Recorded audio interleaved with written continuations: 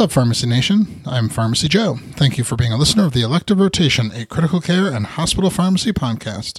This is episode 801.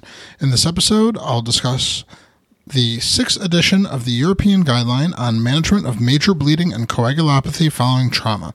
I have all the evidence supporting today's show linked up in the show notes at pharmacyjoe.com/episode 801. The 6th edition of the European Guideline on Management of Major Bleeding and Coagulopathy Following Trauma has been recently published in the journal Critical Care. While the majority of the recommendations are related to medical and surgical management, I found 7 recommendations that pharmacists should be aware of.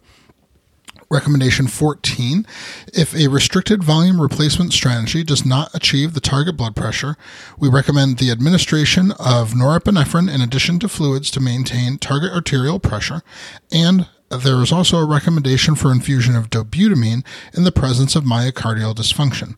In the details explaining this recommendation, the guideline authors acknowledge a study that also shows a vasopressin bolus of 4 units IV, followed by 0.04 units per minute, decreased the need for blood products in trauma patients.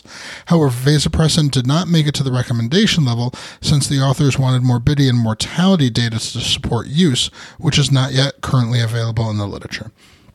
Recommendation 15, they recommend that fluid therapy using 0.9% sodium chloride or balanced crystalloid solution be initiated in the hypotensive bleeding trauma patient.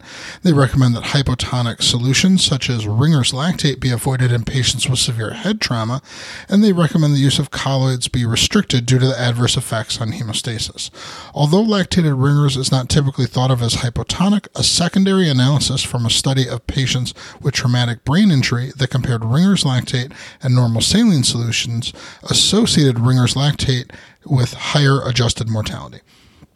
Recommendation 23, they recommend that tranexamic acid be administered to the trauma patient who is bleeding or at risk of significant bleeding as soon as possible, if feasible, en route to the hospital and within 3 hours after injury at a loading dose of 1 gram infused over 10 minutes, followed by an IV infusion of 1 gram over 8 hours.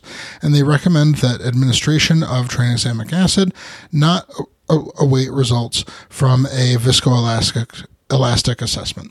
This recommendation takes into account data not just from the landmark CRASH 2 study, but also from several more recent studies that support the use of tranexamic acid in trauma patients. Recommendations 33, 34, and 35 cover reversal of oral anticoagulants. For each oral anticoagulant class, the guideline authors recommend reversal with agents that directly counter the anticoagulant's mechanism of action. This means prothrombin complex concentrate plus vitamin K for warfarin, andexanet alpha for apixaban and rivaroxaban, and idarucizumab for dabigatran. In the case of lack of availability of andexanet alpha, the guideline authors recommend prothrombin complex concentrate. And recommendation 37, they recommend early initiation of mechanical thromboprophylaxis with intermittent pneumatic compression while the patient's immobile and has a bleeding risk. And they recommend combined pharmacologic and intermittent pneumatic compression thromboprophylaxis within 24 hours after bleeding has been controlled and until the patient's mobile.